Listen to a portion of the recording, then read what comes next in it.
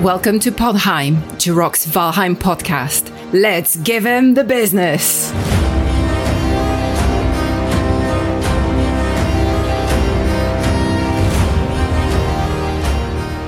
Hey everybody, today is August 2nd, 2022. I'm your host, Jirok the Viking, and joining me today are my fellow Vikings, Gwen the Shield Maiden.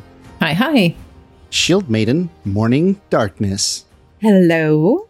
Bambi the Shield Maiden. Hello there. And joining us for the first time is Gaming with Christy. Hi, everybody. Hey, Christy. Jirok, Welcome, Christy. It's like you've got all the Shield Maidens today. What's up with that? Yeah. I know, right? all the male Vikings are out on a raid, I guess. Or they just couldn't be bothered to get out of bed. That's probably really the answer. Well, Christy, it's so good to have you on the podcast. I've been wanting to get you on for a long time now. Thanks so much. I'm glad to be here. Yeah, I always enjoy listening to the podcast in the background while I'm doing other things. And it's a great program you have running here. Lots of fun. Oh, thank you. Yeah, and you're here on our episode 30, so a little bit of a milestone. Ooh, I'm special. Yeah, very special. So Gwen's going to start off with a couple of questions for you. Yeah, and I must say, I'm a big fan, Gaming with Christy. I have been following your channel. I really enjoy your videos and your streams are fun. So really glad to have you here. Yeah, so tell us a bit about your gaming history. What's your favorite game before you discovered Valheim? What was the game that kind of started you off on the gaming path? Gotta be before Valheim, right? Because Valheim is clearly the favorite right now. I've played games for many years. And I mean, I guess some of my early favorites were like Mario Kart. I mean, great party game. I can kick anybody's butt in that game. So I still prove to this day. Just saying, it's out there. And then I don't know, advancing through, I guess one of the games that I just really fell in love with was Zelda Breath of the Wild. I just love the feeling of the game, the graphics, the kind of open world nature where you can just go in any direction that you want, and do whatever you choose to do next. I really love that freedom and the feeling of being like really enveloped in the world. And then I think definitely the biggest game that got me so completely addicted and pulled me into being involved with a community is No Man's Sky. And I started playing that because Hubs and Little Man were playing it. And I was like, okay, I'll try it. It's something we can do together. Got completely addicted. And it's a complex game. So for the first time, really, I started looking on YouTube to find answers to things and information. And found, quite a few great channels, but really got interested in a gaming channel called Zane's World. And Zane is like a cut above when it comes to research and data. And it's very fact-based. And like if he says this is how something is, then you can bank on this is how it is. And I really liked that about him and his content. So I got involved with his community more and more and more, ended up becoming a mod, an admin, a council member, integrated with another channel to Beeblebomb and worked up there. And so I ended up kind of working behind the scenes, helping with their channels for a couple years at least, I would say. Oh, wow. And so really getting involved in those channels and those communities and helping, grow things and do research and help in the Discord and all of that kind of stuff. It was a hobby, it wasn't my intention that would like be a tutelage towards me eventually having my own channel and content. But, now that I do this, that's really what it became. It ended up being like an internship, that I got to learn from these guys that were ahead of me. Very cool. So how did you end up discovering Valheim, Christy? Zane. Yeah, it was Zane because he saw something about the game and was like, hey, I think this looks cool. I want to try it out. And asked a few of us, anyone want to try this? And I was like, oh, that looks interesting. That looks cute. Sure, I'll give it a shot. And so he and I and a few other people started playing together on a server and immediately were addicted. Like, it just completely took over our lives. It completely took over my life. Like, I just became enveloped in it and learning everything about it and exploring. And there's always so much to do. And it's so beautiful and enthralling. And before I knew it, No Man's Sky and every other game that I played here and there just kind of fell to the side. And all I was really interested in playing is Valheim. And kind of became obsessed with it that way. And so that's what kind of led to, wanting to learn more about it and my passion about it and all of that kind of stuff, kind of snowballed me to where I am now. Yeah. So did you ever play Valheim single player, or did you pretty much just discover it with Zane's World and their servers and their community, and then just immediately started playing multiplayer from the beginning? I immediately started with multiplayer. I have a solo world, but I never really do a lot there because I'm always pulled back to multiplayer.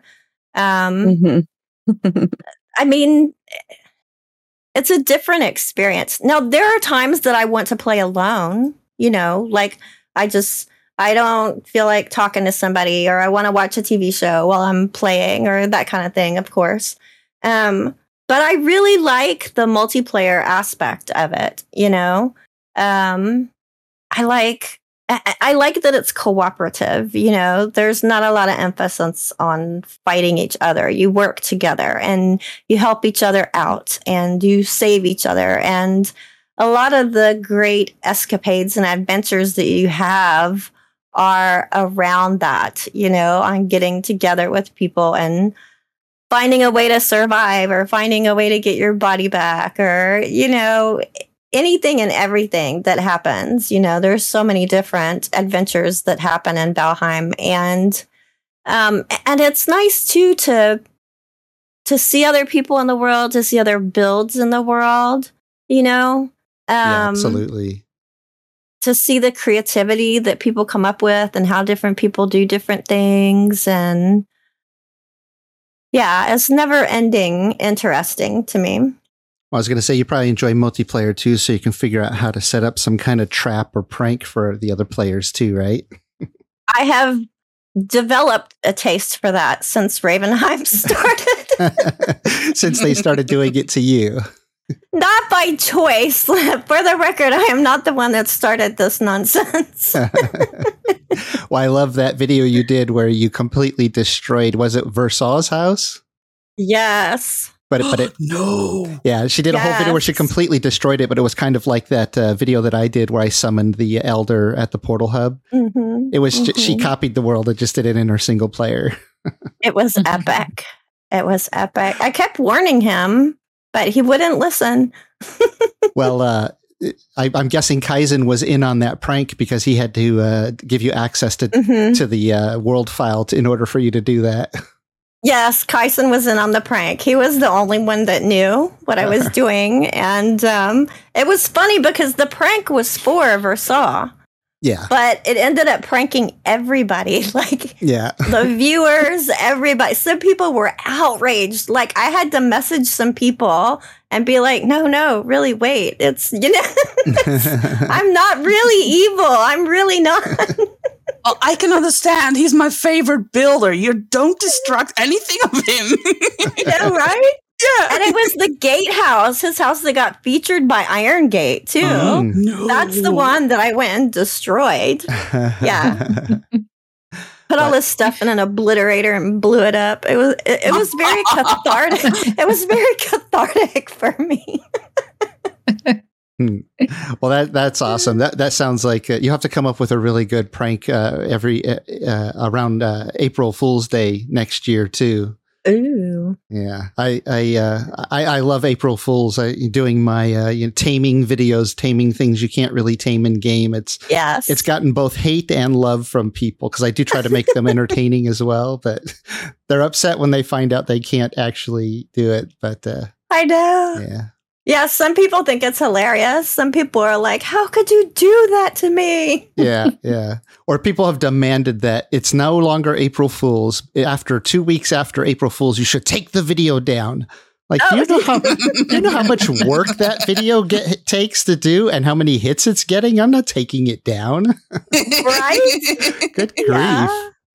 Yeah. Yeah, that's the side of content stuff that most people don't know or think about just because they don't come from that perspective. Yeah.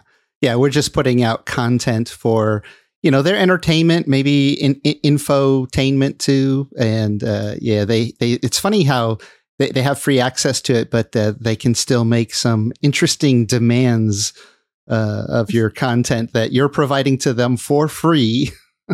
Well, so talking about content creation, you're a content creator over on YouTube. You can, if they search for Gaming with Christy, they can find you. Can you tell everyone what made you really decide for yourself that doing Valheim content on YouTube was for you or something you wanted to try? And did you do any kind of content creation before that?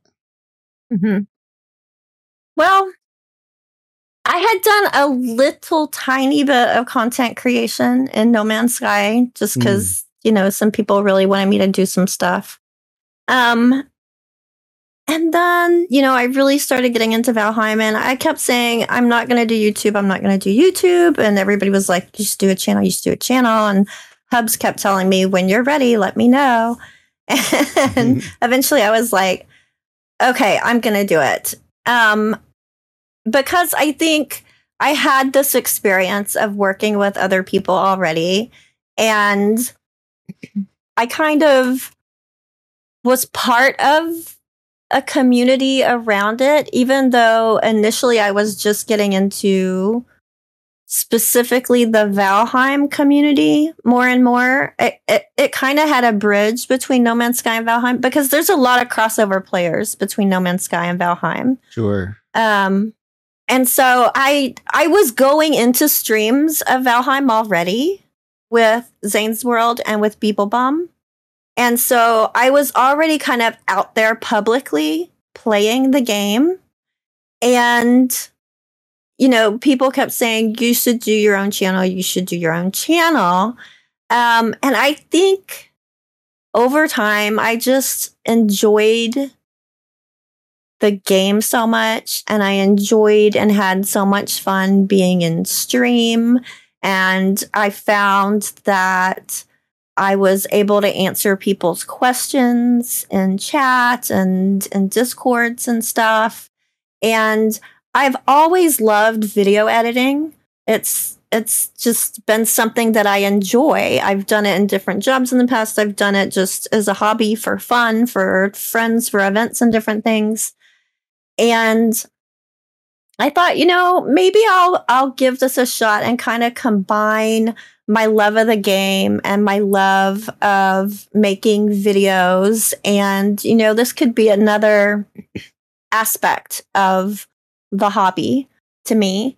And so I thought, I'll put it out there. I'll start a channel and we'll see how it goes. I'll learn about having my own channel, and maybe in a year I'll hit 1,000 subs and, we'll see if it'll go anywhere.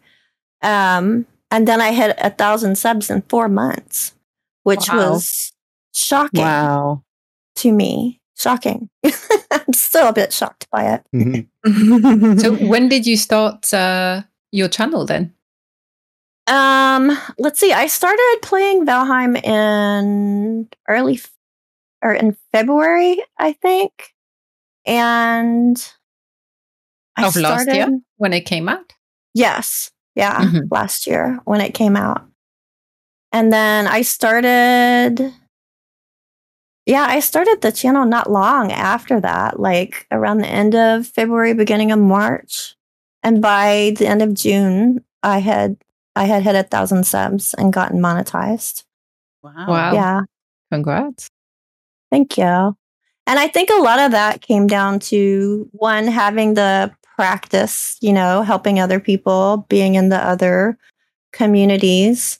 Um, and I think too, I got just very fortunate in the Valheim community too, and finding other people that are supportive and encouraging, like Jirok.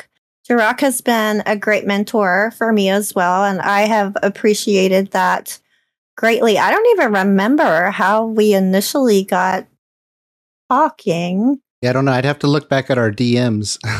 Yeah, I don't even know. But I know 100% of the time, Jirok has been very supportive and encouraging and helpful.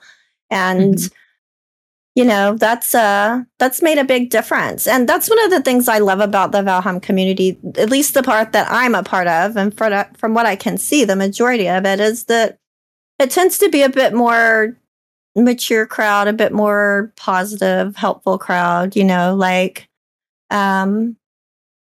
I see other creators trying to lift each other up, and support each other and getting everybody out there. Yeah, the community is very mature and friendly, at least just compared to the average player that I've come across and the average YouTube viewer. Like generally, I see comments, whether they be on my channel or other people's channel. There seems to be a lot less trolling or immaturity or, demanding of, certain things from free content creators that you might see elsewhere.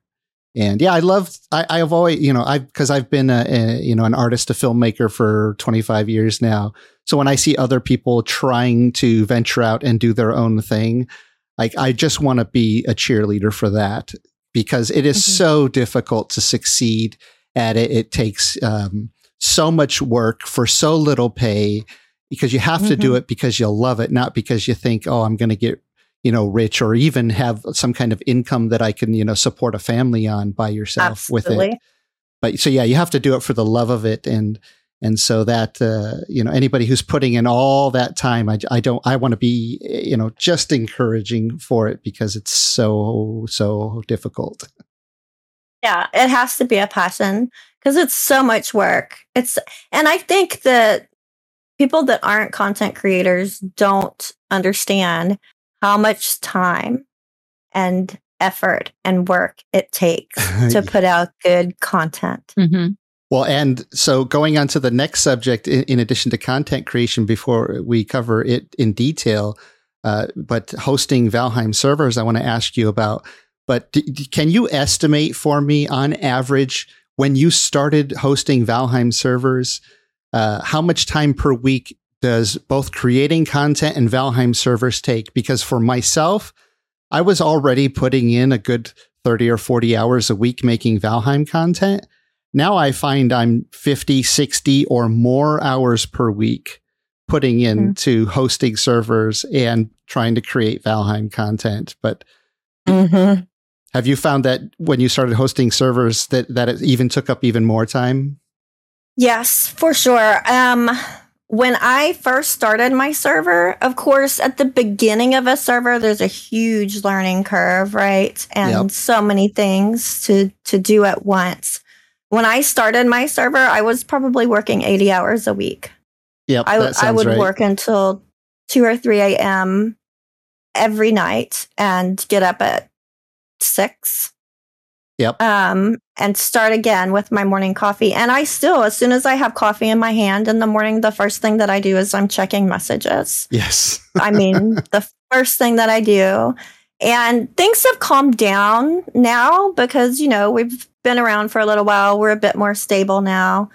But I would say that I easily still work 50, 60 hours a week trying to do content, trying to play on Ravenheim, running stuff for the server, just all of the back end administrative stuff that takes a lot of time. That has calmed down. That has slowed down a little bit the last couple of weeks because it's summertime here and kids are out of school. So I have little man home with me. And so my first job is being a mom. Yeah. Right.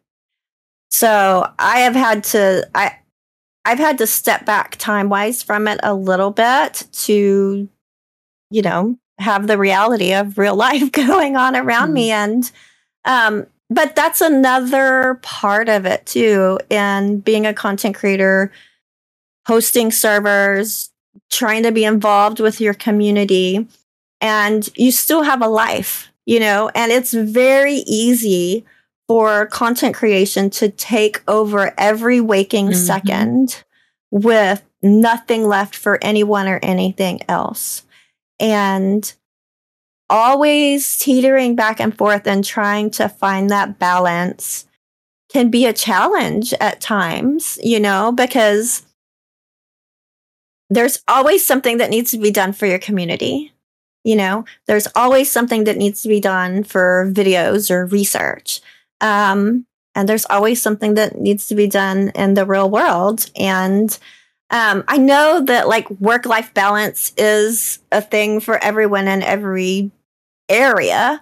But I think the unique thing in content creation and probably some other areas too is that it's here all the time. You're doing it all the time and you're passionate about it. It's on your mind all the time. It's tempting at times to just kind of go completely all in to having everything in your world, your mind, your life focus on your channel and your community. Yeah, it's not like if you're a shop owner or a small business owner, you have working hours and then you close the shop and customers don't expect to be able to contact you outside of opening hours. When you have a community and a server that you run, that's 24/7, and players might encounter issues, might need to contact you at any time. So it's really hard to be able to, as you say, find the balance. And YouTube content creation is its own other thing, right? There's always that. I feel like there's always that pressure of always being the first one to put the video out, because if you don't, then the YouTube algorithm is not going to favor you, or some other content creator will get there before you and get more views that you could have had. It's a whole other thing that I have just a tiny window into it because I'm doing a tiny bit of content creation, but I can see how it can be very. You're doing great though. Yay, thank you. I'm not doing much, but that's the thing is I have a full-time job and I need to prioritize. This summer, I have so much going on in real life that I had to step back also from gaming and from doing streaming and server events and so on. And it's just, I think it's, the good thing is we're all mature enough to know when to stop or pause or step back and focus on other things. So hopefully everyone feels that way. Yes, at least it's something that we love, or I'll speak for that I love. I love making videos. I love putting videos out. I love interacting with the community. I love seeing what people do and build and the adventures that they have on my server. And, everything about that, it's really good. It's just the okay, pull the reins a little bit. Don't go too far into the world of your computer too. You gotta. Well, yeah, I guess I never really understood the term workaholic, because I figured, over the years, I just always thought, well, who loves their work so much that they're going to, neglect everything else, a little bit, if not a lot, until I started putting, 60, 70, 80 hours leading up to a seasonal launch a week. And then, I go to bed, I'm thinking about, content or the servers, and I wake up and I I'm thinking about the content or the servers. I'm hanging out with friends and family, and I'm not paying attention because I'm thinking about Valheim, you know. It's true. It's an addiction. I'm saying it's an addiction. Like, we need help. It's a support group going on here. That's what we need, a 12-step program. Yeah. I'm in. Hello, my name is Bambi, and I'm an addict. Well, talking about content, Christy, what are some of your favorite types of videos to make? And I ask because I have some favorites. And for me, my favorites are these kind of little skits that I script out and maybe play characters, maybe one character or two different characters in the skits. But I still love editing videos and doing little playthroughs or covering the news. But do you have any favorite content that you enjoy? Like, is it an edited video versus a streaming video? News, playthrough, or server related videos? Yeah, they're very different animals, right? Yeah. Like, I never thought I would stream, and Hubs was like, when you're ready, let me know, right? And then I did. And I have found now that I really enjoy streaming. I have a lot of fun with the audience, but that's an entirely type of experience than doing an edited video. Oh, yeah. Totally. And it's received very differently from the audience, an edited video versus a stream. In the edited videos, I enjoy doing all of them. I would say that the ones that I do that are playthrough videos, like I did a series before that was a playthrough. I do some of the edited videos for Ravenheim. Those are not my favorite, honestly. They're a lot of fun, and people that watch them for the series really enjoy them. But those kinds of edited playthrough videos take massive amounts of hours to make. Yeah, it's different than just you doing a playthrough and just uploading the whole playthrough, like what I do for my Ravenheim videos, versus doing a playthrough and just editing to the good bits. If you edit it to just the good bits, it takes so much work. Yes. And that's what I do. I want to add sound effects and music and change the music and change the sound effects and zoom in and out and tell the story along the way and throw in graphics and visuals and cuts and because I enjoy editing videos and I think it's, unique, in just putting up a straight playthrough. And so I like doing it to that level, but it takes so much time to do those. Sorry, go ahead. Nope, go ahead. Sorry. I was going to say, I've heard that like for every hour of content, it's 6 hours of editing or something like that. Wow. It could be much more than that for me. Yeah, well, it depends on the type of content. Like if I'm just covering news stuff, it can be a little bit shorter, but it's still several times. But if I'm like doing a skit or something, there's so much prep before you do the skit, and then there's so much editing afterwards. Mm-hmm.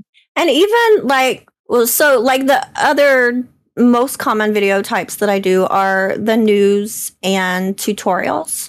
And those are probably my favorite types to do. And I get the best response from the audience for those two types. News is a little bit faster. I'm getting faster at doing news videos.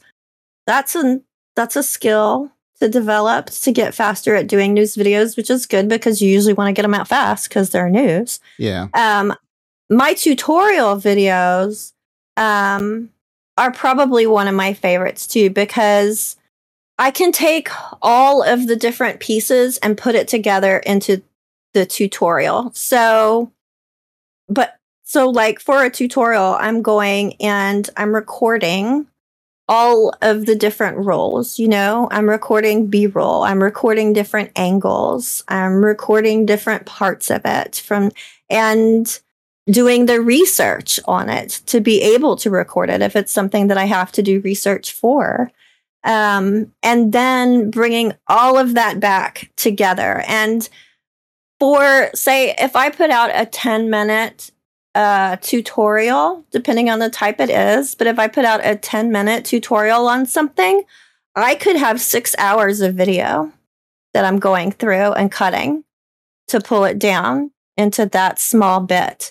That's a good comparison. The shorter the video, the more editing and work it takes. But if you release a long video with a few, maybe unedited or just a few edits, it takes a lot less to edit. It's those short videos that require so much precision in the planning and editing. They take way longer. Yeah. And then if adding you want the to do music it and graphics and everything. But those videos perform better. Yep, absolutely. Long term, too. Yeah, they certainly do, because you're giving like information or entertainment really quickly, edited quickly, so the audience, doesn't have a chance to lose their attention span and click off to another video. Plus, it's short, so they figure they can just get through the whole thing. Right, because I want to keep the quality high. I don't want to have any dead space, because as soon as someone thinks for 4 seconds, this is a waste of my time, they're gone. Yep. Yeah.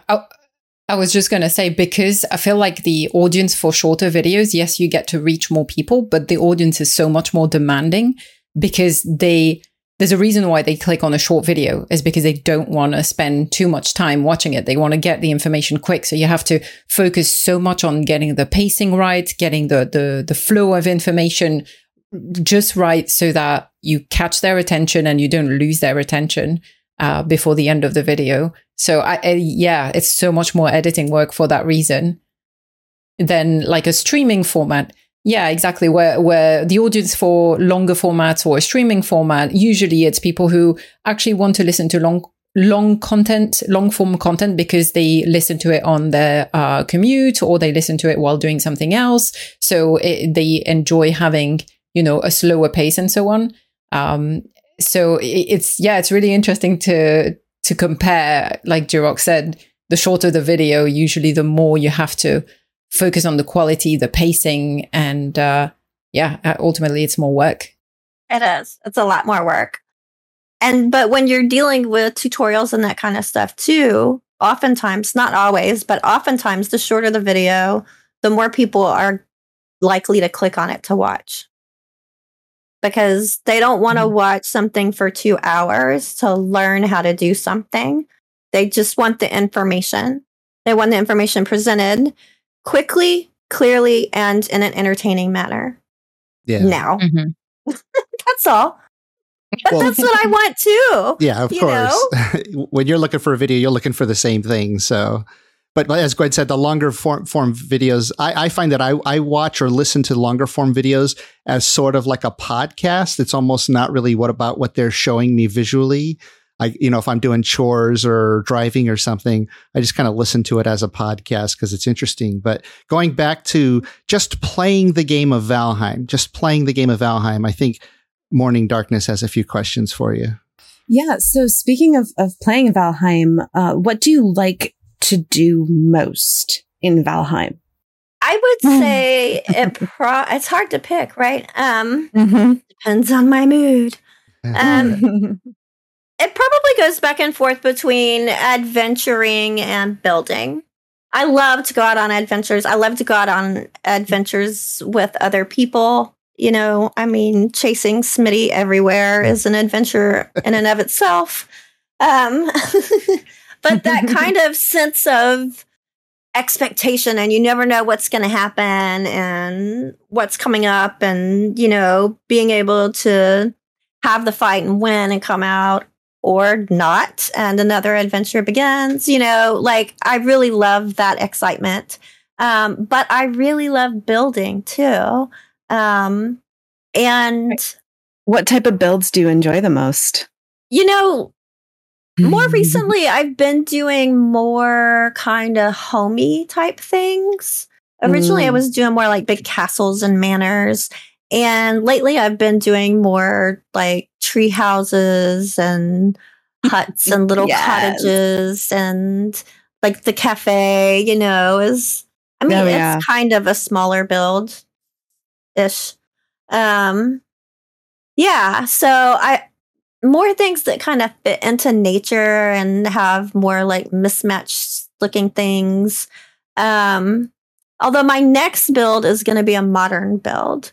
And so that's going to be very different. I've been wanting to do a modern build for a long time. And so I'm really looking forward to seeing what happens with that. So what architect would you be modeling your modern build after? Do you have a specific favorite one, or are you just sort of going to look at ideas and branch out from there?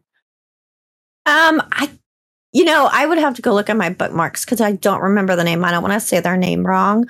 But for inspiration, I went to Google Images and I searched through hundreds and hundreds of pictures of modern houses and looked for things that I liked and that I thought had features that I could find a way to do with the building system in Valheim. And that would work with the environment that I'm going to be building in, all those kinds of things. So a lot of times I like to go outside of the game and look at stuff, in the real world to draw inspiration from and get me fresh ideas. And so I have 20 or 30 different images that I kind of reference and go back and scan through. And there may be just one little detail in a picture that I'm looking at that I'm like, I like that. I have an idea of how I could do that in the game. And then kind of pull it together and see what it comes out as, because I'm not the kind of builder that, like some people, and I don't know how they do this, it's not how my brain works, but like some builders, when they do their videos or you see them building, they're like, okay, this is going to be 15 meters long and 7 meters wide and da-da-da-da-da. And I'm like, I have no freaking clue. I have no idea. I don't know. We'll see as we go. I mean... Yeah, I'm the same way. It's more of an organic build. Like, I'm just going to go the direction my hammer guides me. Sure. Yeah. Yeah. It's kind of like drawing it out as you build. I kind of think of it. I'm like drawing it as I go. And I have a general idea. Sometimes I might even make a little rough sketch, not of dimensions, but just ideas of how something might look. But but when I get in there, it might change. Never know. That are most of the time the most awesome builds. The persons that wing it. Yes, I agree, because that's how I do it. Me too. And I just want to take a quick break from the show to share with you one of my sponsors, the Grimfrost, an amazing company that sells really, really cool Viking products. They have over 1,000 different modern and historical Viking products. If you're interested, you should check them out. I have a link in the description, or you can go to my website, girocktheviking.com/Grimfrost. Now back to the show. Cool. Well, we're going to go and talk about some quick announcements, just to find out why Gwen's been absent from the podcast for the last week. Gwen, what have you been up to? So last week I was traveling abroad for work mostly, so that's why I missed the podcast. I think I was eating out in a restaurant, eating lovely local food at the time of recording, and I did check my phone, see you guys all on Discord, and have a little thought for you while eating lots of great hummus. So, but yeah, so last week I was traveling, and then on the weekend I went to a Viking festival. Ooh. And I tried out my new medieval tent for the first time. I stayed all weekend in it. I'm happy to announce that I didn't get eaten by snails, so that was fine. And yeah, had lots of fun.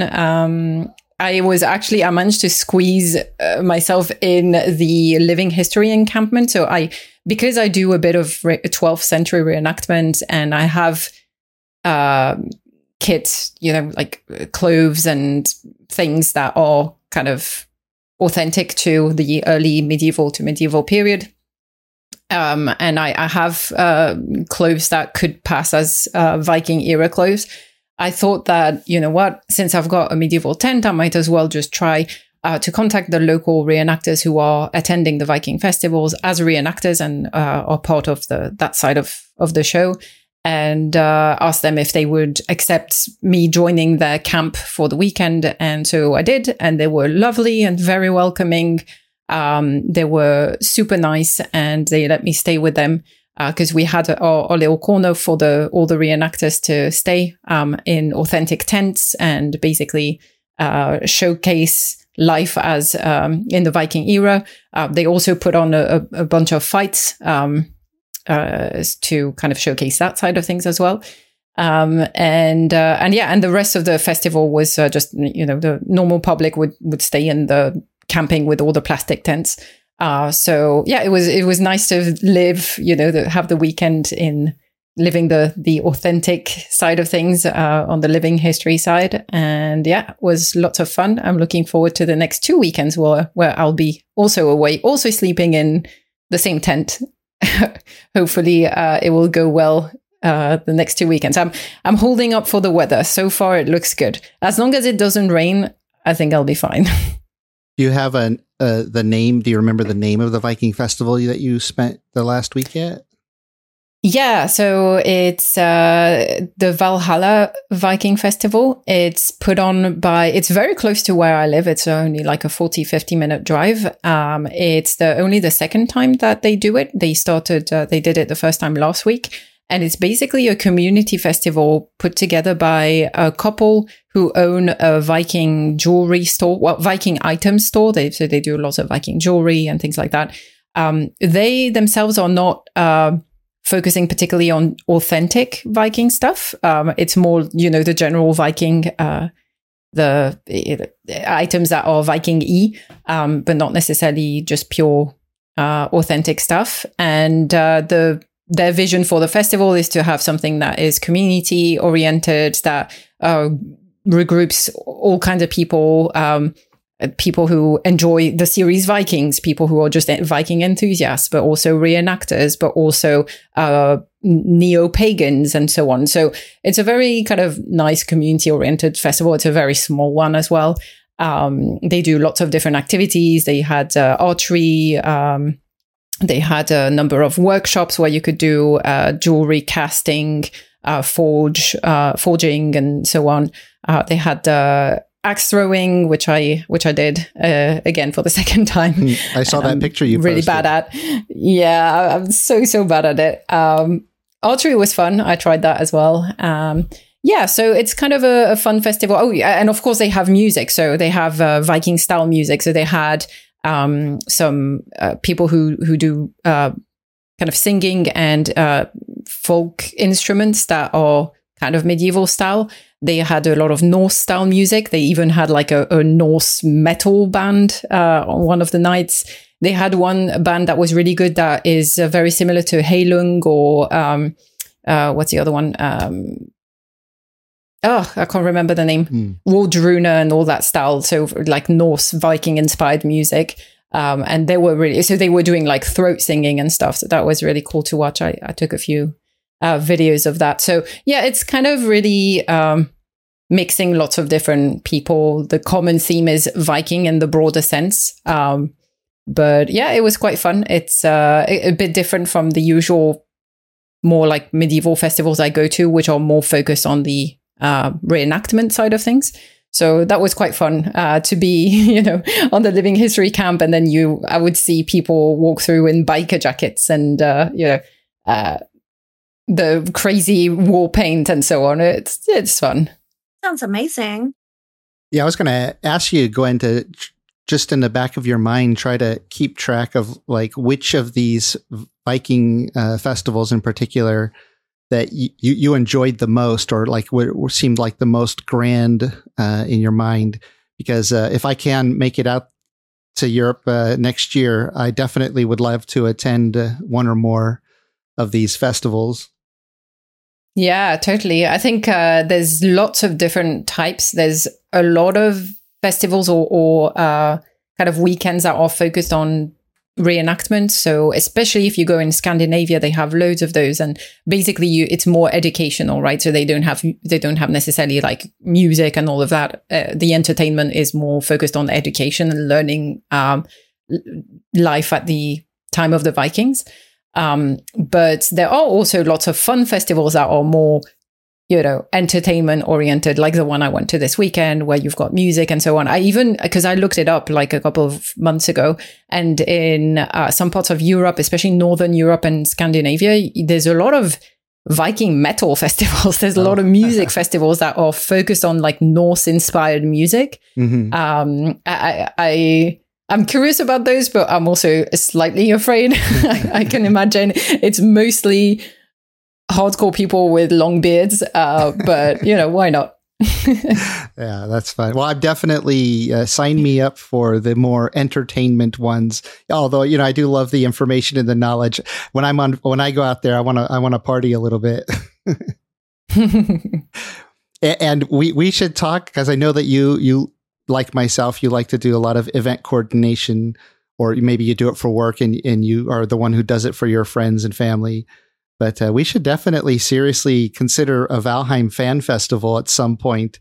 I bet you we could get IMG to assist with that. That it might be. Oh my God! Yeah, sign me up. Yeah, might be fun. I might try to plant that seed with a couple of the devs and see, who deal with their public relations, and see if it's something they'd be interested in, because I would love to do that and then make, cosplay costumes from Valheim. Oh yeah. Oh my goodness. That would be so fun. That would be so fun. But I don't know, do you think there's a market for it? Let's hear from like our followers and our listeners on the podcast. Like, would you travel to, if there was a Valheim festival, would you travel to it? Because I'm really curious. I know there's like Comic-Cons and so on that are more gaming focused, but I don't know of many festivals like that are focused on just one game. Or maybe it's just that I'm not very familiar with that. I'm sure there are for the very popular games like World of Warcraft. I'm sure there's plenty of World of Warcraft conventions, but I don't know. I think it would be a super nice thing. It would be great. Yeah, I think I would hope that especially when they start releasing more updates and get closer and closer to their 1.0 release, that they'll have, even more regular daily players, hopefully approaching or being considerable like what they did when they first released early access. But I don't know. I mean, how many people do you need to make a festival, to cover cost and stuff? Can you do something small that's a few hundred people who register? Or you need 4 people. 4. You, me, Christy, Bambi. We just tell Atgeir, clear out the break room. We're coming in to do our 4-person festival. Well, I think the main challenge is, because for a lot of events, the main challenge is location, right? If the Valheim community is global, you've got people on every continent. So where would you do it, and would people travel for it? That's in the Netherlands, of course. In the like an hour away from your home, right? That would be the perfect spot for reading. Yeah, are you volunteering your house for the festival? Yes, right. If people are volunteering to come, yeah, I will, of course. Which one of our listeners has a couple of acres in their backyard so we can set up a festival? I have a few acres in the front of my house, or the front. Sure. I'm already thinking through, because in the UK I know of places that have Viking longhouses. I even stayed in one of them. That would be awesome. So I'm already like scanning in my brain. Oh, could we do something and actually have a longhouse for hire? I'm going to seriously pitch that idea. Yes, I think the devs would be all about it. I really think they'd love that idea. Yeah. I would. Well, Atgeir, if you're listening and you want to do a Valheim festival, contact me. I can send you my CV. I have extensive experience in events management. I'm happy to put on the whole thing. Well, yeah, and you do marketing for a living, so can help get the word out as well. It's in Europe, so yeah. Well, I just want to quickly cover a little tiny smidgen of Valheim news that came out. They released on Twitter the first thing we've heard from them in weeks, because I think several of them have been on summer vacation. But they did release a pretty cool image of 3 characters in the game, each one holding the new weapons that they have showcased before, the bone bow, the 2-handed sword, and the crossbow. So you get a little bit different look at each of those weapons. But even more curious is if you look behind them in that picture, is a giant wall of mist. And if you're listening to this video podcast on Friday, I probably have already released an extensive, short, quickly edited video on this one image. We'll see how long. I've made like 8 or 9 minute videos on one image before. We'll see how long I make this next one. But it's a pretty cool picture just to get to see them from a different perspective. It is. Oh, yeah. Have you seen it, Christy? Yeah.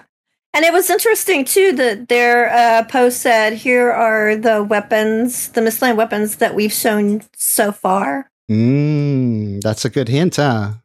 Mm-hmm. I thought so. They do that on purpose. Yeah, I spotted somewhere in the comments, I think when it was posted on Instagram or something, someone in the comments said that they would love to see an upgrade to the Atgeir. And they just Iron Gate replied with just a winky face. So maybe they will add more tiers to existing weapons as well. New Atgeir confirmed? Oh. Question mark. That's the title of this podcast. Well, so I want to talk quickly about new videos that we have each of us put out over the last week, in case anybody's missed them who's listening to the podcast. So I put out a video that I did with Christy, actually, when I played with her on Ravenheim. We're trying to do that together every other Wednesday or so, because I without a schedule, I cannot commit to doing anything. So I told Christy, if we have some kind of set schedule, then I can probably do it. So we've been doing, I've been able to get on for about an hour or more with her and just kind of run around and goof off and have some fun. And I do not edit those videos. I just put a little header and closer and then upload them so you get to see all the antics that go on there. It's pretty fun running around with Christy. It's good fun. Yeah. And it's fun to just play the game for a bit, right? Yeah, it's like one of the few opportunities I get to actually just play. And Christy, this past weekend, I actually took time and went away and just played. Oh, nice. Just played the game. It was like a vacation. Yeah, I need to pick like a day with the week, or gosh, that's committing too much time. Like a good 4-hour block where I just like commit to playing and having fun and not worry about anything else. And Christy does stream those. What do you stream every Wednesday? Is it? Yes, I stream every Wednesday at 12 noon Central Daylight Time, and sometimes I stream on Saturdays with the other Ravens. It just depends on our schedules and what works out and everything like that. It's kind of hard. It's like herding cats to get a bunch of us together. Yeah, so if you enjoy having a stream running and following along the Valheim adventures, definitely check out Christy's channel because she's doing it twice a week.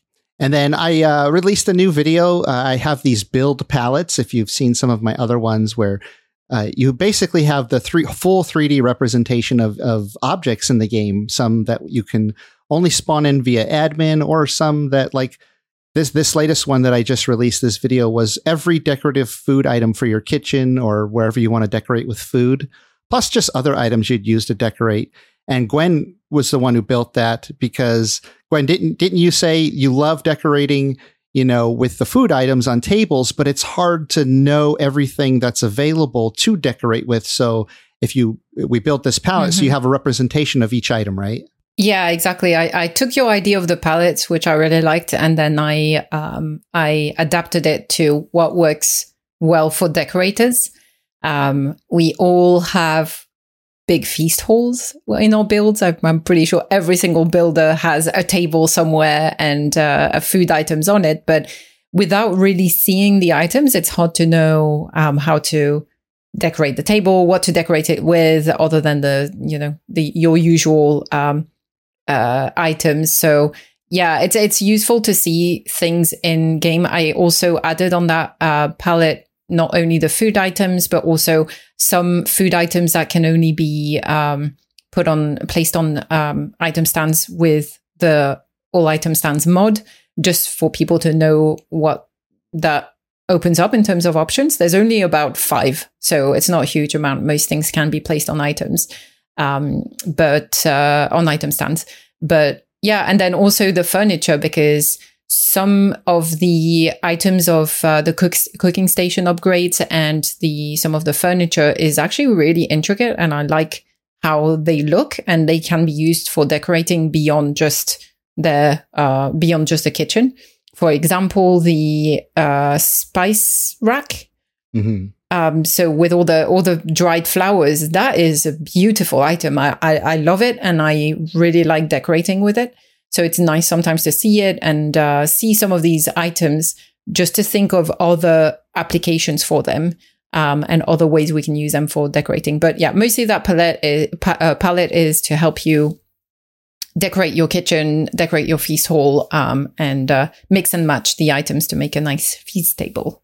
Yeah, and that build palette, along with several others, are available to my patrons if you want the blueprints for those, or, watch the video and then just make your own little palette somewhere with all those items on it. One of the other videos I just did yesterday, as a matter of fact, was so we released our season 2 server with a few mods in it, and it has 140 custom built locations throughout the world to explore, which the players are absolutely loving. So I already started, because it's released and it's out and players are playing it, I'm starting to work on season 3 because I want it to release in about 2 to 3 months. And so I put together a build team. I have a lot of volunteers from my server. I think we have even more this time, something like 20 players or so. Huge amount. Yeah. Well, yeah. They're all kind of new to this creative building and building with all the mods that I've learned over the months.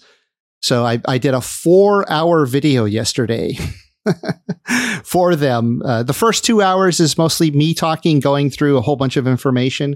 And then the next 2 is kind of Q&A, where they ask questions and then I demonstrate, how to answer their question, and then just some lively chat. So that's a really good video if you really are interested in learning. The people on my server, my builders, and it's only available right now to the builders on my server or my Game Master patrons and above. But if anybody else is interested, you could become a regular player on my server and then join the build team. You'd get access to the full video, or of course, through the other patron levels. And I'll probably release a 30 to 40 minute preview of that video, just to let you know how much information is just being thrown out at you. It's so much, and it's so useful. I think anybody who likes building in creative mode, or doing any kind of admin for a server or for other players, if you're just hosting through Steam for your friends, there's so much you can do and so much information to learn. And this 4-hour video would be a great place to get your feet wet and learn some stuff. Yeah, and it wasn't dull for a second, because I was there live for quite a long time. I learned so much and got so much inspiration. I cannot wait to start building. Yeah, I know. I felt like I had so much information to cover. I was talking so fast, so it's never really slow. It may be an overload. That's why I made it into a video, so people can go back and pause it and review it if they need to. Thank goodness for that. Yeah. What about you, Morning? What's been going on over on Twitter? Not Twitch? Twitter, on Twitch. One of the other T's. The other T's. Well, I did another episode on your season 2 No Map survival server. And it was weird, though. I had this 10-minute latency. Oh. So most of my chat just sort of gave up on me. They were like, oh, no. 10 minutes. That's a lot. I don't think I've ever heard of that. I restarted my computer. I did everything I could. And it never repeated itself, because I've made a few more videos, but it was a really strange one. I don't know what was going on. Yeah. And then I've been building my tiny house, as I've mentioned before. And so I actually went out adventuring to get supplies. Mm-hmm. And it was interesting. I was, hunting resources, looking for tar pits and the like. And then I had this hilarious motor boss fight where I was also running from a stone golem who seemed to not be troubled by the terrain at all. So that was a solo fight that I died a few times. But anyway, I think I lost 20 points on my bow skill. Oh, no. And at the end, I ran out of arrows. Oh no. Now that's an adventure. Yeah. So trying to dodge the drakes and, figure out how to stab them from above and all this other stuff. So it ended up being a little entertaining, I hope. And then I've been doing other building. I'm still working on my treehouse. You mean the one you entered into the treehouse competition and been working on for 6, 7, 8 months? Yeah. That awesome. Hey, it's good to have, you can always do more. Well, it was unfinished when I presented it into the competition. There was a whole second part of the build that I didn't even offer to enter, except for the, water slide. But that's a different thing. Yeah. And then I can't wait to start building for season 3. So, yeah. But this tiny house is taking you half of the time? No, I'm pretty much done with the tiny house. Oh, wow. Yeah. I'm not happy with some of my stuff, but Yeah. We have a tiny house build competition coming up this week. I'm really interested to see what people do with that. This week? I thought it was in 2 weeks. It's on the 17th. I meant this month. Yeah. Panic over. About 2 weeks from now. 2 days after my birthday. Oh, your birthday. Yeah. Oh, nice. Almost. Well, Christy, what about you? Have you gotten any videos up over the last week or two that you might want to let the listeners know about so they could check them out? The thing that I did on Sunday was a very short stream. It's just like an hour long. And I had Verso and Smitty Survival come on to the Happy Gamer server with me because we did a kitchen design building contest. And so we went around and looked at all these different kitchen designs, which is amazing. I think that kitchens are one of the trickier things to do. And so I thought that would be a really good idea to get a variety of ideas. And so, excuse me, you can watch the entire stream if you want, or I'm going to be taking parts of that out and making it into separate videos as well. And I'm also working on a video that's going to be out this week. I feel like we're in Kismet. Like we're all doing similar things right now. This one is about decorating builds in Valheim and different tips and tricks and techniques of how to do things and get inspiration and ideas for that. So yeah, lots of stuff around decorating stuff going on right now. Well, I have to go have a look at the kitchen builds because that's my favorite thing to build. I love doing kitchens. Yeah, same. They're fun. Yeah, I'm going to have a look at that.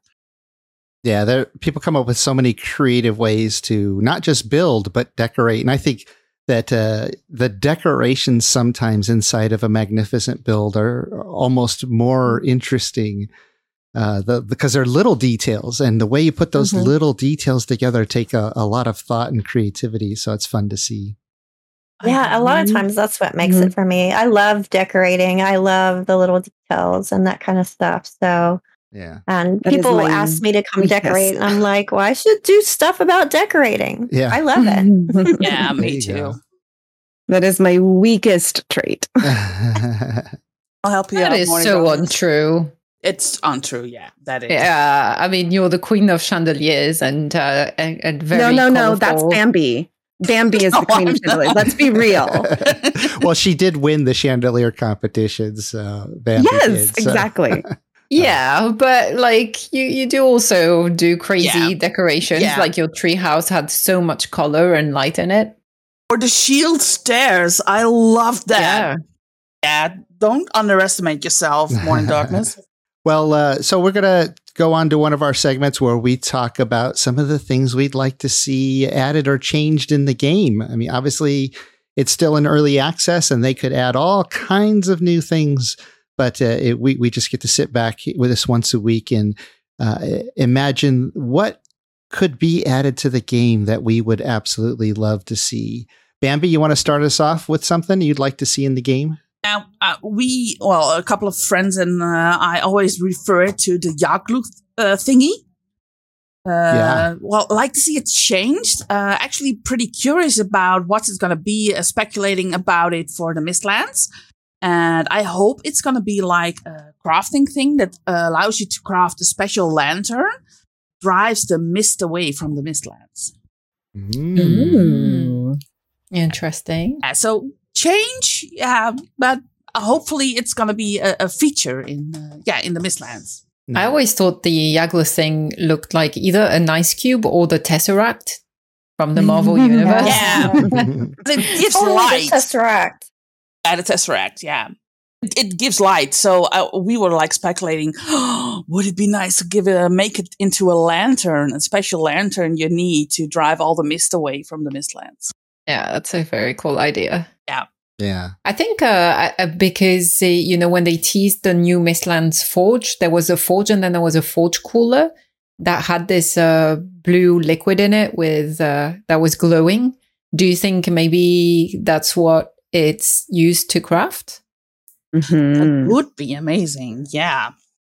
Because we had the motor tiers that were used for the artisan table.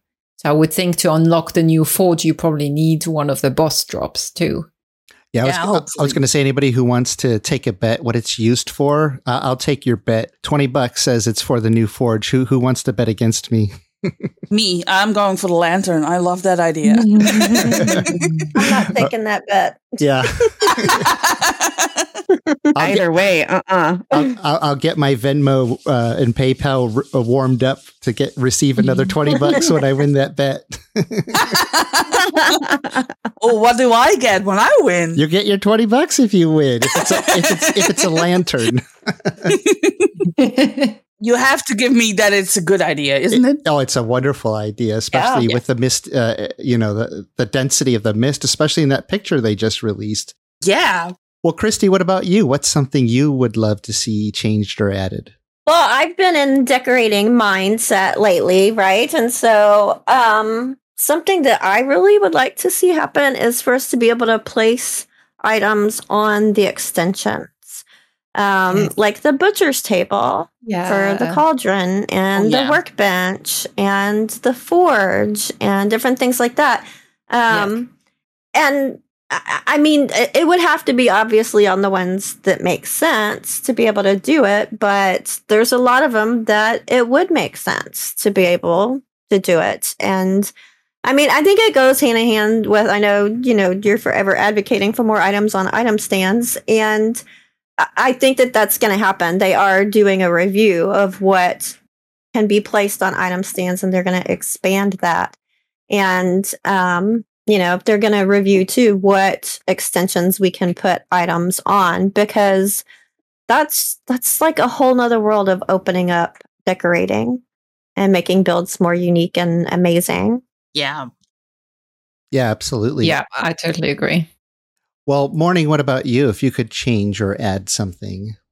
So I actually, as much as it's a pain in the butt, I enjoy the mechanic that not everything when it is in the water. But I would love to be able to use the fishing pole to like pull the nails out of the water from the boat that broke. Oh, I think that would be super fun. If you could somehow fish them out from the bottom of the water. Yeah. Oh, yeah. Or like iron or, anything that falls and you're just like, no. And you're, building the diving platforms to try to get into the water deep enough to get it. I would love to just be able to use the fishing pole. Mm-hmm. Yeah. Yeah. I'll add to that and just say, just let us swim down. Yeah, that's a good one as well. I mean, there are mods for that now, and it works pretty well. So I'm curious, why they might not want to allow that, because I think they said it was mentioned that they probably weren't ever going to do that. No, but the mod does it pretty well. But oh well. Rock, you're starting to sound like Gorth now. There's a mod for that. There's a mod for that. Yeah. Fishing pole to fish things out. That would be awesome. Well, Gwen, you have to have good aim. Oh, yeah, I guess, you absolutely would have to be able to aim to target it and hit it, right? Mm-hmm. Well, Gwen, what about you? What would you like to see changed or added? So out of a brief discussion we had with a couple of people about season 2 and no map and how it's played, we noticed that. So on the no map version of our season 2 servers, we are allowed to use portals. We can all build portals. And so now that people have been playing for about a month on the server and have been exploring and discovering some of the locations and points of interest, the players have started building a portal hub with portals to all those locations.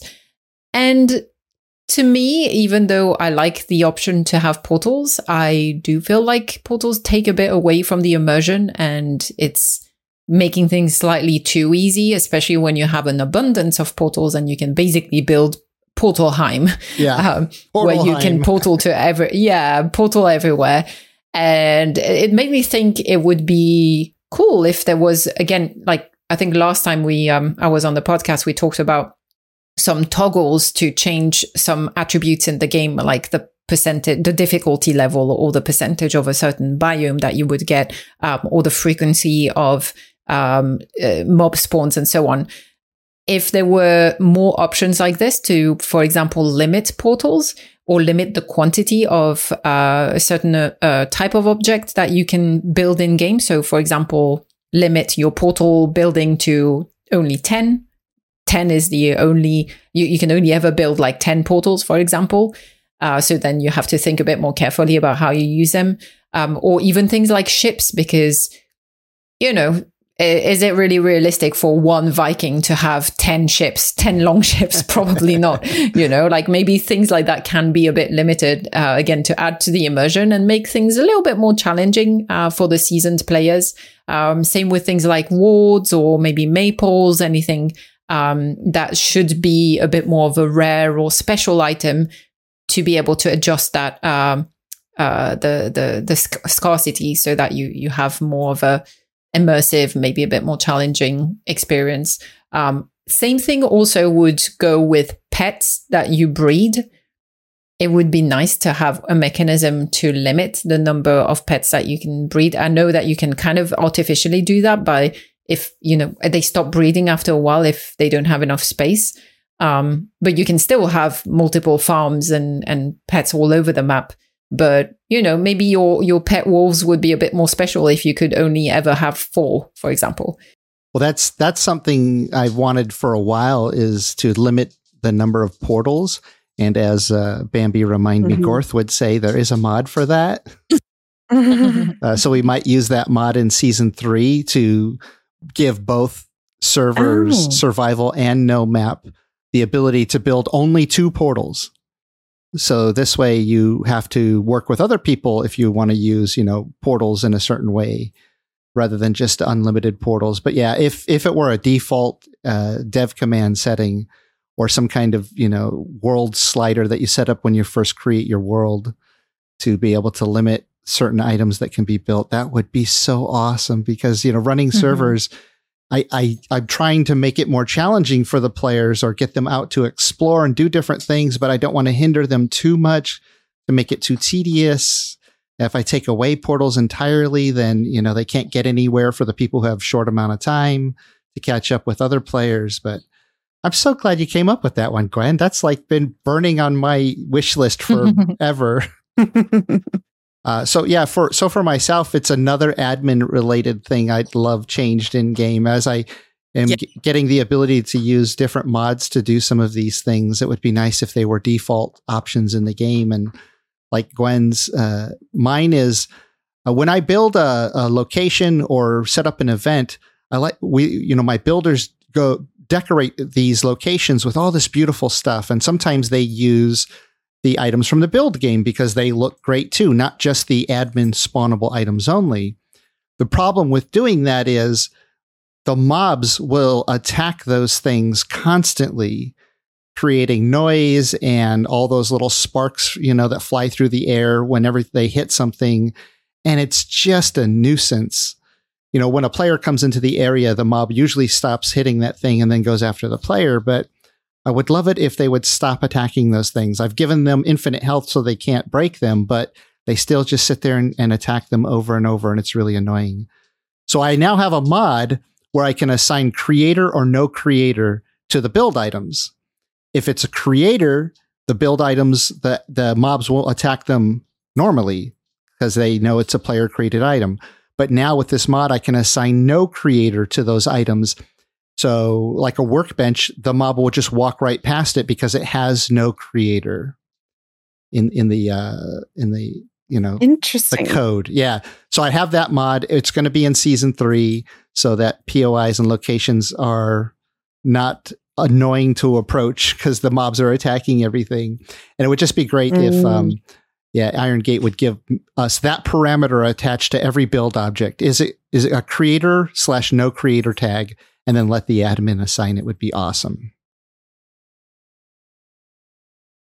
All right, we've come to that part of the podcast where only 5%, less than 5% of our listeners reach. So thank you all who have made it this far with our special guest, Gaming with Christy.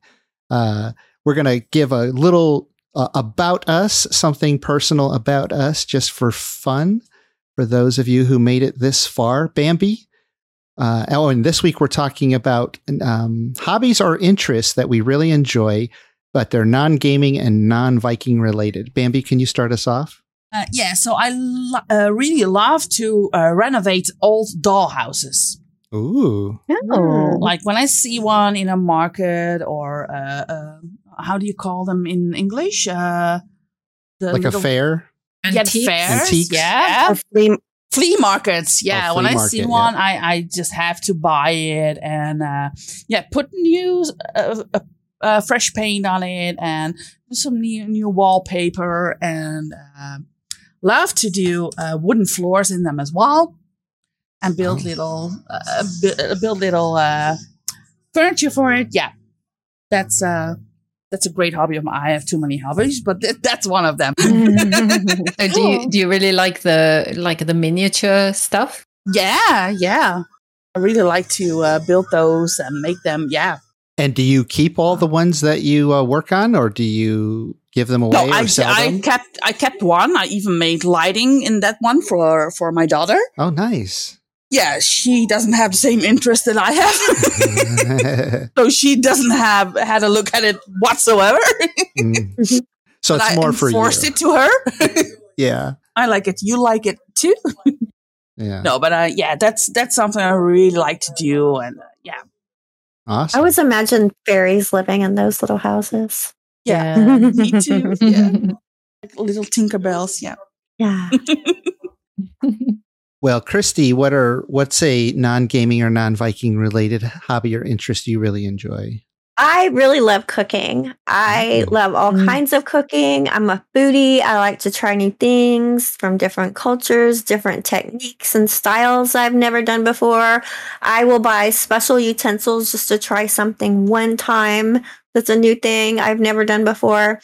And I combine this sometimes with science experiments, which is always fun. Because little man is really into science and science experiments. And so like we find these shows that are like crazy cooking shows. Like one that we just finished watching is called Is It Cake? And like you can't tell. You can't tell. I love that right? one. Is it cake? I've heard about it. You don't know. And then there's like other ones where you can do we did this awesome one where it's like it combines engineering and baking. Yes. And I love they that like one. give you these weird ideas and then you have to find a way to make it work only using edible things and including engineering stuff in it. And it just leads to so much creativity and ideas and fun. And sometimes it tastes good. You know, Sometimes. Have you done the butter experiment on baking chocolate chip cookies? What is that? Oh, so you can bake chocolate chip cookies, right? And then there are different ways to do that, and it all has to do with how you add the butter in. Okay, I'm gonna have to look this up. That's a baking experiment right there. And right? It's not one of the ones that'll explode my kitchen. Right, because there's just softened butter, like room temperature butter, then you microwave the butter is another one, and then browning the butter on the stovetop. That's my favorite. But, so you get to taste test the different ways with which you use the butter in the baking of the chocolate chip cookie. It's really fun. Experiment. And chocolate. I have like a whole thing on chocolate that I want to start doing. Like I saw a new show. I'm like, okay, we need to look at this one and get some fun ideas of like shaping chocolate and shaving chocolate. And yeah. I haven't done a lot of that stuff. So that'll be interesting. That'll be fun. You and I should share cooking ideas, Christy. Definitely. All about it. Yeah. Well, if you like cooking and experiments and stuff, one thing that I'm big about taking Valheim and Valheim things into real life. And I would love to see people attempt some of the Valheim recipes in real life. I think that would make for actually fun content, fun videos. I can totally make ice cream, but I'm not ice. Yes. Or the sausages. I can take a picture of that in about 10 minutes. But it has to light up as well, right? What? Yeah, it has to light up and be blue and yeah. Well, Morning, what about you? What's a hobby or interest that you really enjoy? Well, I think I've mentioned a lot of my hobbies. So I think one of the interests, I'm a complete nerd and I love learning about astrophysics. Mm-hmm. And so, I love reading books and listening to shows by Michio Kaku, Neil deGrasse Tyson. Like anything with their names, I hunt it down. And then one of my favorite channels is Anton Petrov on YouTube. He does these really accessible astrophysics lectures. And he did one about 3 months ago on an experiment that they reported on about measuring the boson particle and particle physics, and how they've realized that they have completely miscalculated the mass of the boson to a point where it can completely invalidate huge sections of our understanding of physics and particle physics. And so they're scrambling sort of to try to figure out what they're missing because they messed this up so badly in some of the modeling. And so it's just really fascinating for me. That's cool. Yeah, so many great mysteries out there in the universe. I definitely love hearing about that. I actually used to attend a convention where Neil deGrasse Tyson appeared at, and some others who are big in science and astrophysics, and got to do interviews and stuff with them. So yeah, it's a big interest of mine also. And Neil deGrasse Tyson is so likable. Like he just seems like someone you just sit down and have a chat with. Oh yeah. Yeah. Very friendly, very good science communicator, which is different than being a scientist. Scientists do the research and everything, and science communicators don't even necessarily have to have a degree. They just have to be a good communicator of the science, but he actually is able to do both really well. Well, what about you, Gwen? What's an interest or a hobby of yours that's doesn't involve Viking festivals? It's really hard because a lot of my passions, I think you all heard about, and I will try to not relate it too much to Vikings, but unfortunately it is kind of adjacent to that. I am a big history buff. I enjoy watching lots of shows and reading up on history, especially early medieval and medieval history. I always liked it. Even growing up, I used to want to be an archaeologist as a kid, like half the kids, the other half wanting to be astronauts or police officers. So I was of the half that wanted to dig up stuff and learn about how people used to live in the past. And it's really fascinating. It really gives you a good insight into modern life and geopolitics as well, if you dig a bit closer to like modern history. But part of that is also historical costuming was always an interest of mine. Part of learning how people lived in the past is learning what they wore, and through that, I feel like you get a really good insight into life at the times as well. And I really enjoy sewing myself. So I have a number of channels that I follow around historical costuming specifically. And a couple of channels that I follow around just history in general. And history through different angles. So a really good one is History with Hilbert, which is very educational, very accessible, dives into very niche aspects of history, mostly medieval and early medieval, but also modern history. The Welsh Viking, I'm a big fan of. I know I said that I'll try to stay away from Viking, but it's a really good channel and you learn a lot. And he is a reenactor himself, and he's also an archaeologist. So he has a lot to say about life in the Viking era. Another great channel, very fun to watch, is Tasting History with Max Miller. Again, another angle to history and how people lived in the past is what they ate. And he basically, it's a really fun channel. He explores a new recipe each time. So he's covered recipes from the Roman times, the Viking times, the medieval and more modern. Like he had one video around cocktails from the 1920s, for example. And he basically does the research on the recipes, then adapts them or finds ways to make them with modern ingredients. And then he will show you how to make the recipe. And then he'll do a little tasting at the end. So really fun videos. He has also in the middle of his videos a segment where he talks about the history around that recipe and gives you a bit more context on what that particular thing that he's making, in what context people would eat it, even things like table etiquette at that particular time and so on. So really educational, really fun to watch. And then on the historical costuming side of things, for the other costuming nerds out there, the very famous one is Bernadette Banner. She's got, she's got a couple of million followers now.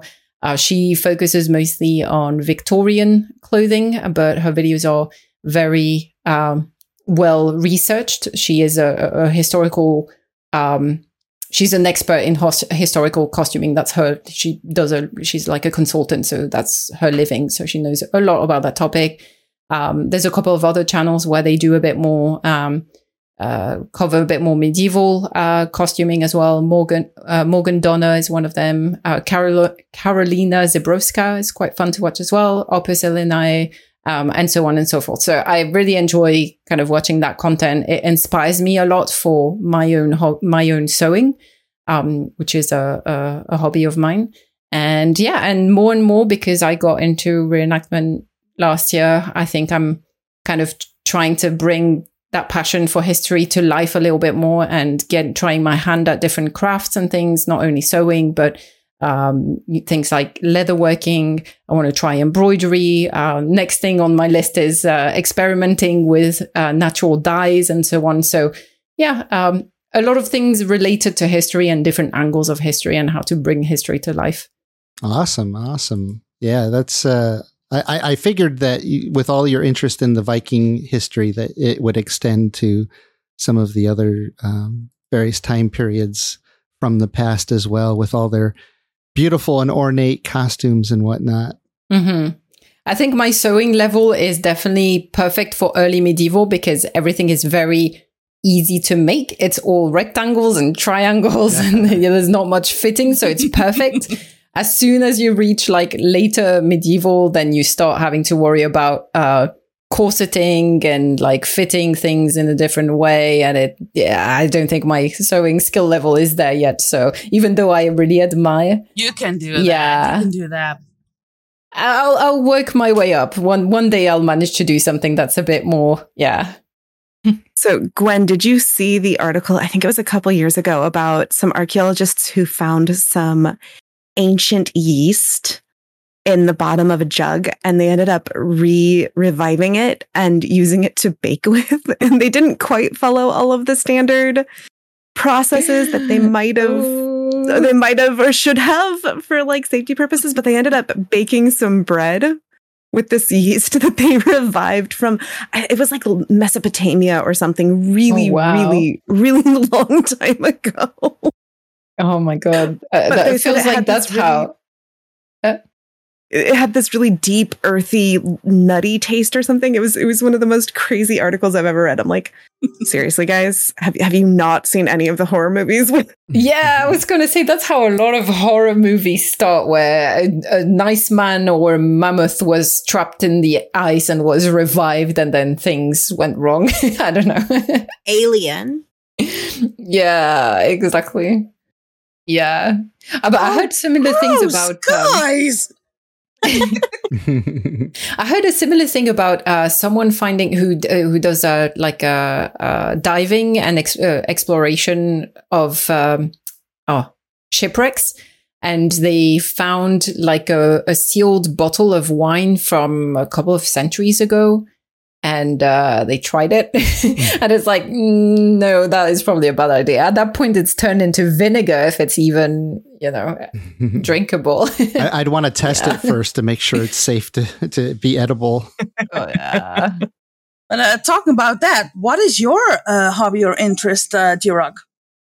So I'm really big into science and science news, scientific skepticism in particular. Basically, there's a lot of, people and companies out there making tons of money on things that aren't scientifically proven. And so I've immersed myself in scientific skepticism culture.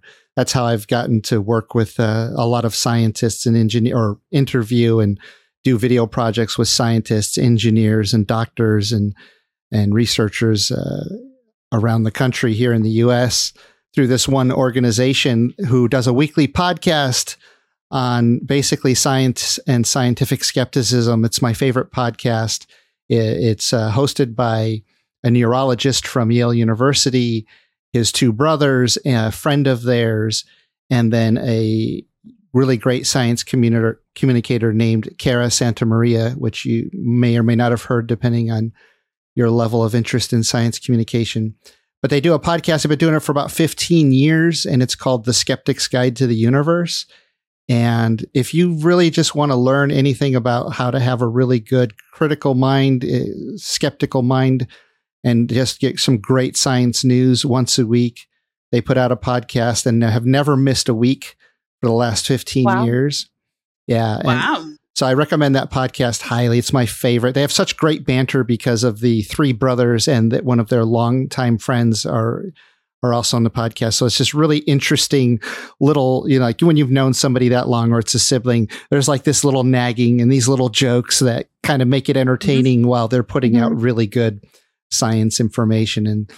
So I've been a listener for probably 13 or 14 years now, and have been out there to work with them. They're based in Connecticut, but I've been out to New York and Connecticut and worked with them on video projects. And now I'm really good friends with one of them, and have just, on our last trip to New York, we just stopped by to visit.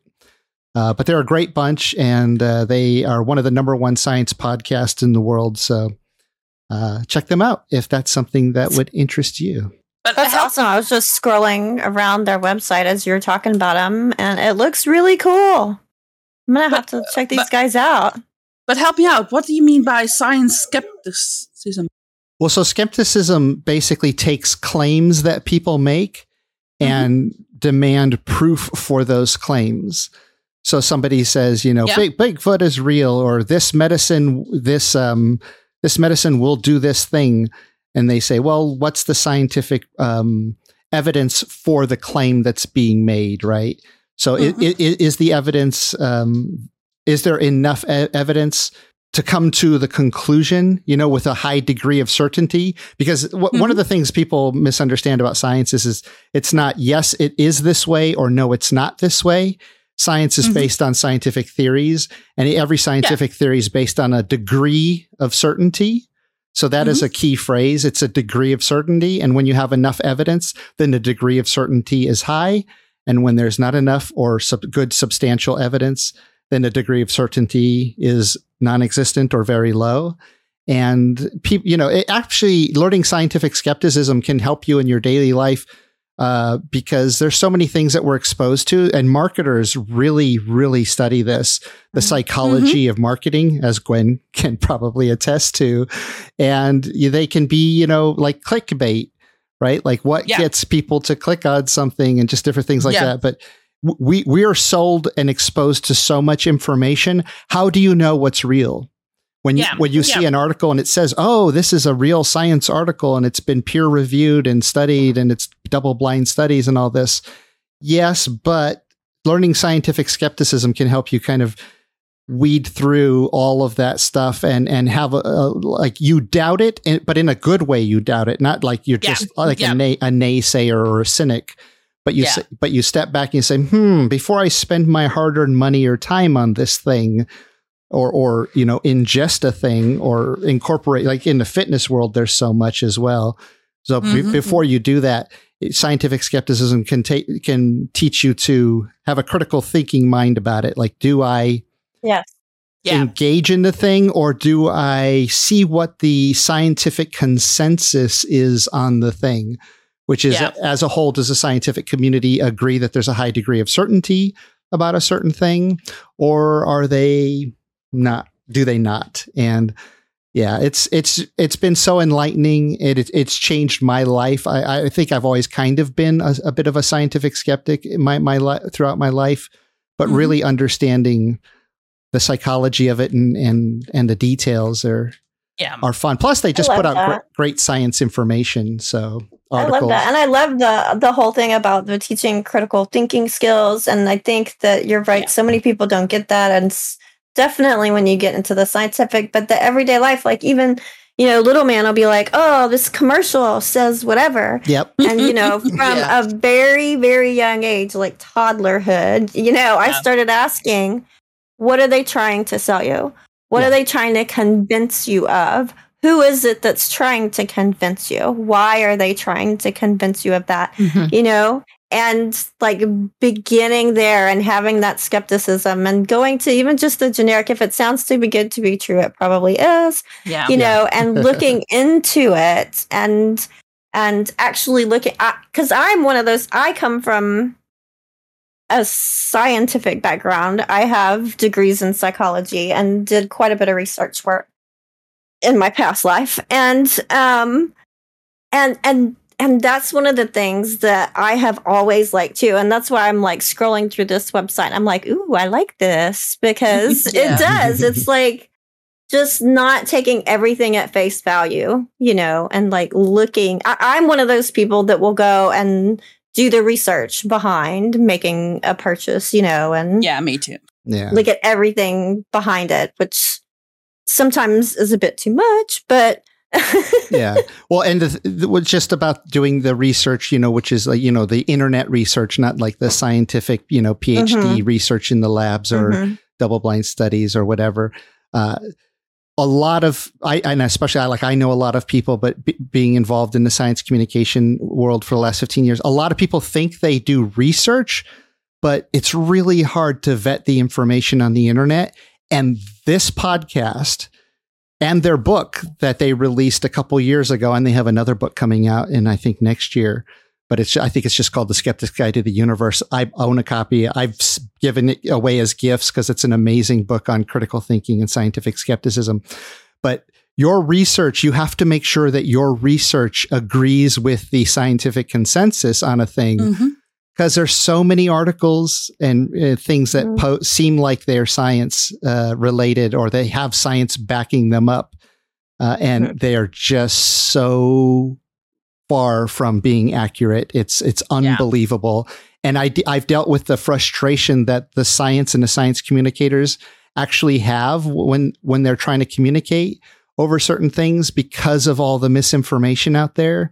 And so it's just good to have like this really good, fresh, a breath of fresh air from people who are thinking really critically and reminding you how fallible we are as human beings, that we can easily be, get caught up in something. But, if you have that little itch in the back of your brain that just goes, I don't know, let me see the evidence for that. Or what does the scientific consensus say? I love that. Yeah. And so anyways, it's a great I listen to many, many, many podcasts. I probably have 30 or 40 in my playlist. I don't get to them all the time, but this one, I never miss one episode, and every week I listen to it. So highly recommended. For Awesome. the consider the source Thank you. question. Sorry. What was that about the source? I was saying it seems like it's a good one for the consider the source question. You know, when you're saying you reviewed things, what was the source of the things that you reviewed? Oh, right. The quality. It comes down to, the source of the information, which can be several layers deep. And sometimes they actually analyze that, especially things that get into pop culture and become like these big things that people are promoting, the pseudoscience or the conspiracy theories or the things that don't really have evidence to support it. If it gets into pop culture, they'll review it and shed some light on it, which is nice. But we're closing out now. Christy, where can people find you on the internet? Can you tell everyone? People can find me on YouTube. You can just search for Gaming with Christy or Gaming with Christy Valheim, and I should pop up there. I am also on Twitter, and I guess you could search for Gaming with Christy. My handle is actually Gaming W Christy because it was too long and wouldn't fit. Mm-hmm. And then I also have a Discord too for my community and keeping in touch with everyone as well. And they could probably get your Discord link from your YouTube videos, right? Yes, the links to everything are in my YouTube video descriptions and on the channel description too. Mm-hmm. Easy way to find me. And it's Gaming with Christy with a K, Kristi. Yes, it is. Thanks. Awesome. Well, I think that's going to do it for this week. Thanks for joining me, everyone. Thanks so much for having me. Thanks for having us. As always, fun. This was fun. Thanks for being here, Christy. Yeah, great to have you, Christy. Thank you. Thank you. That's it for now. Have fun out there. Thank you for listening to Podheim, Jirok's Valheim podcast. We have new episodes coming out every Friday, and if you enjoyed listening, please support us by subscribing to the podcast on your favorite platform and leave us a rating and a review to help more Vikings find us. We also have a Patreon with perks for supporters like behind-the-scenes discussions, exclusive content, and segments that are edited out of the main podcast. And if you'd like to join our friendly Discord community, we have more than 1,000 people there. Just go to discord.gg/JirokTheViking. If you'd like to play on my Valheim servers, just go to my website at JirokTheViking.com and submit an application. I'd like to give a huge shout out to my supporters, some of them on Patreon, the YouTube membership, and the ones who help boost our Discord server. Your support means the world to me and inspires me to make more videos, as well as run a community Discord and multiple Valheim gaming servers. If you enjoy my videos and would like to support my work, join our friendly Discord community and Valheim servers. Links can be found in the description below. Skål!